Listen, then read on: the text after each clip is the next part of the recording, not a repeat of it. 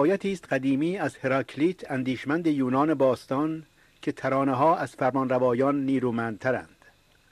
تاریخ تا به زمان ما برسد بارها در این جا و آن جای جهان درستی این گفته نغز را تجربه کرده است. ترانه از نیروی شگرفی برخوردار است که کارکردی دو سویه دارد. گاه تنشها را به آرامش میرساند و گاه خشمها را به خروش. هم شریک شادی مردم می شود و هم گاه بر دردهای آنها مرهم می گذارد. هم ناله های شکست را همراه می شود و هم فریادهای پیروزی را همزبان. کوتاه کنیم، ترانه همراه با مردم زندگی می کند.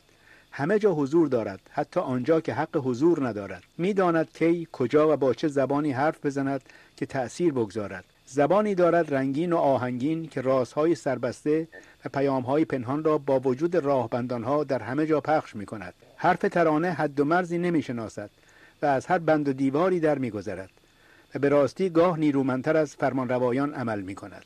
حرف ترانه های ما ایرانی ها نیز شنیدنی است. بغض در گلو مانده ملتی است که به درازای تاریخ خود در جستجوی آزادی بوده و به آن دست نیافته است. از گذشته های دور در می گذریم. از مشروطیت به این سو ترانه رفته رفته دریافته است که می تواند به عنوان یک رسانه فرهنگی نقشی سترگ در دگرگونی اجتماعی ایفا کند. در برابر ناهنجاری ها فریاد اعتراض برآورد و به یاری آزادی خواهان برخیزد. ابوالقاسم عارف قزوینی، محمدتقی بهار و محمدعلی امیرجاهد، این ترانه پردازان منادی آزادی، هر یک به سهم خود نیروی تازه‌ای در ترانه‌های اعتراضی دمیدند. در جریان برپایی انقلاب واپسگرای اسلامی باز ترانه در آغاز نقش مددکار را ایفا کرد و هنگامی که به خطای بزرگ خود پی برد از نو دست به کار اعتراض شد. اعتراضی که این بار به سبب شدت سرکوب در پوشش نمادها پنهان شد و 30 و اندی سال طول کشید تا از نو سر بلند کند و خود را به جنبش سبز برساند.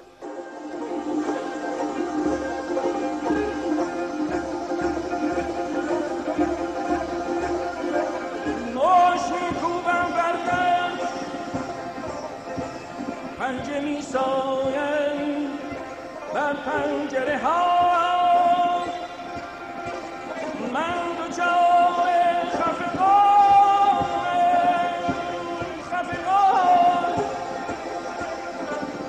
من به تنگ آمدم از همه چیز، بگذارید حالی بزنم.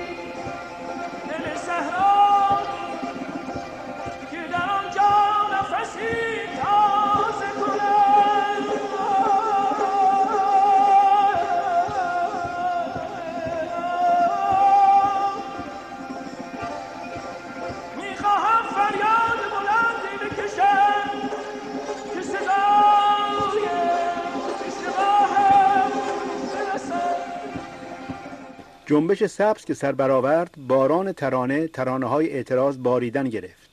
همه رسانه‌ها در درون و برون مرز ترانه باران شدند.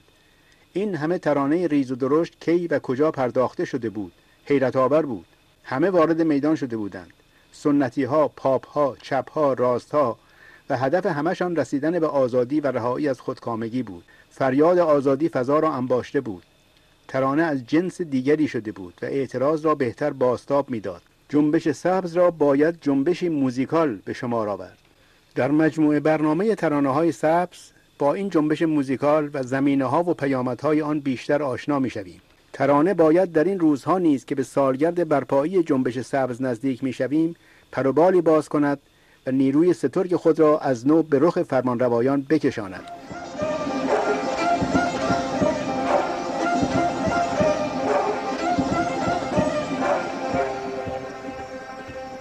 من هوارم را سر خواهم داد، چاره درد مرا باید ایجاد کند. از شما خفتگی چند که کسی می آید با من فریاد کند.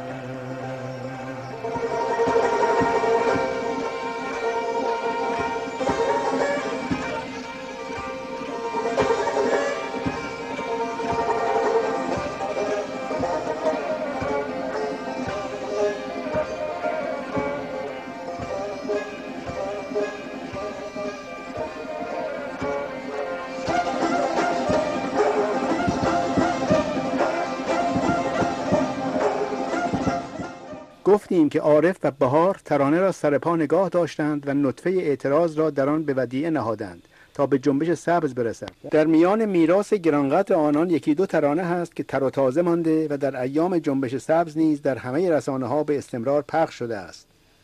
مرغ سحر یکی از آنهاست. مرغی که 90 سال است فریادش در فضای سرزمین ما طنین انداخته و تا دستیابی به آزادی خاموش نخواهد شد. شماری از خوانندگان از سنتی تا پاپ مرغ سحر را با تنظیم‌های تازه بازخوانی کردند، از جمله فرهاد مهراد.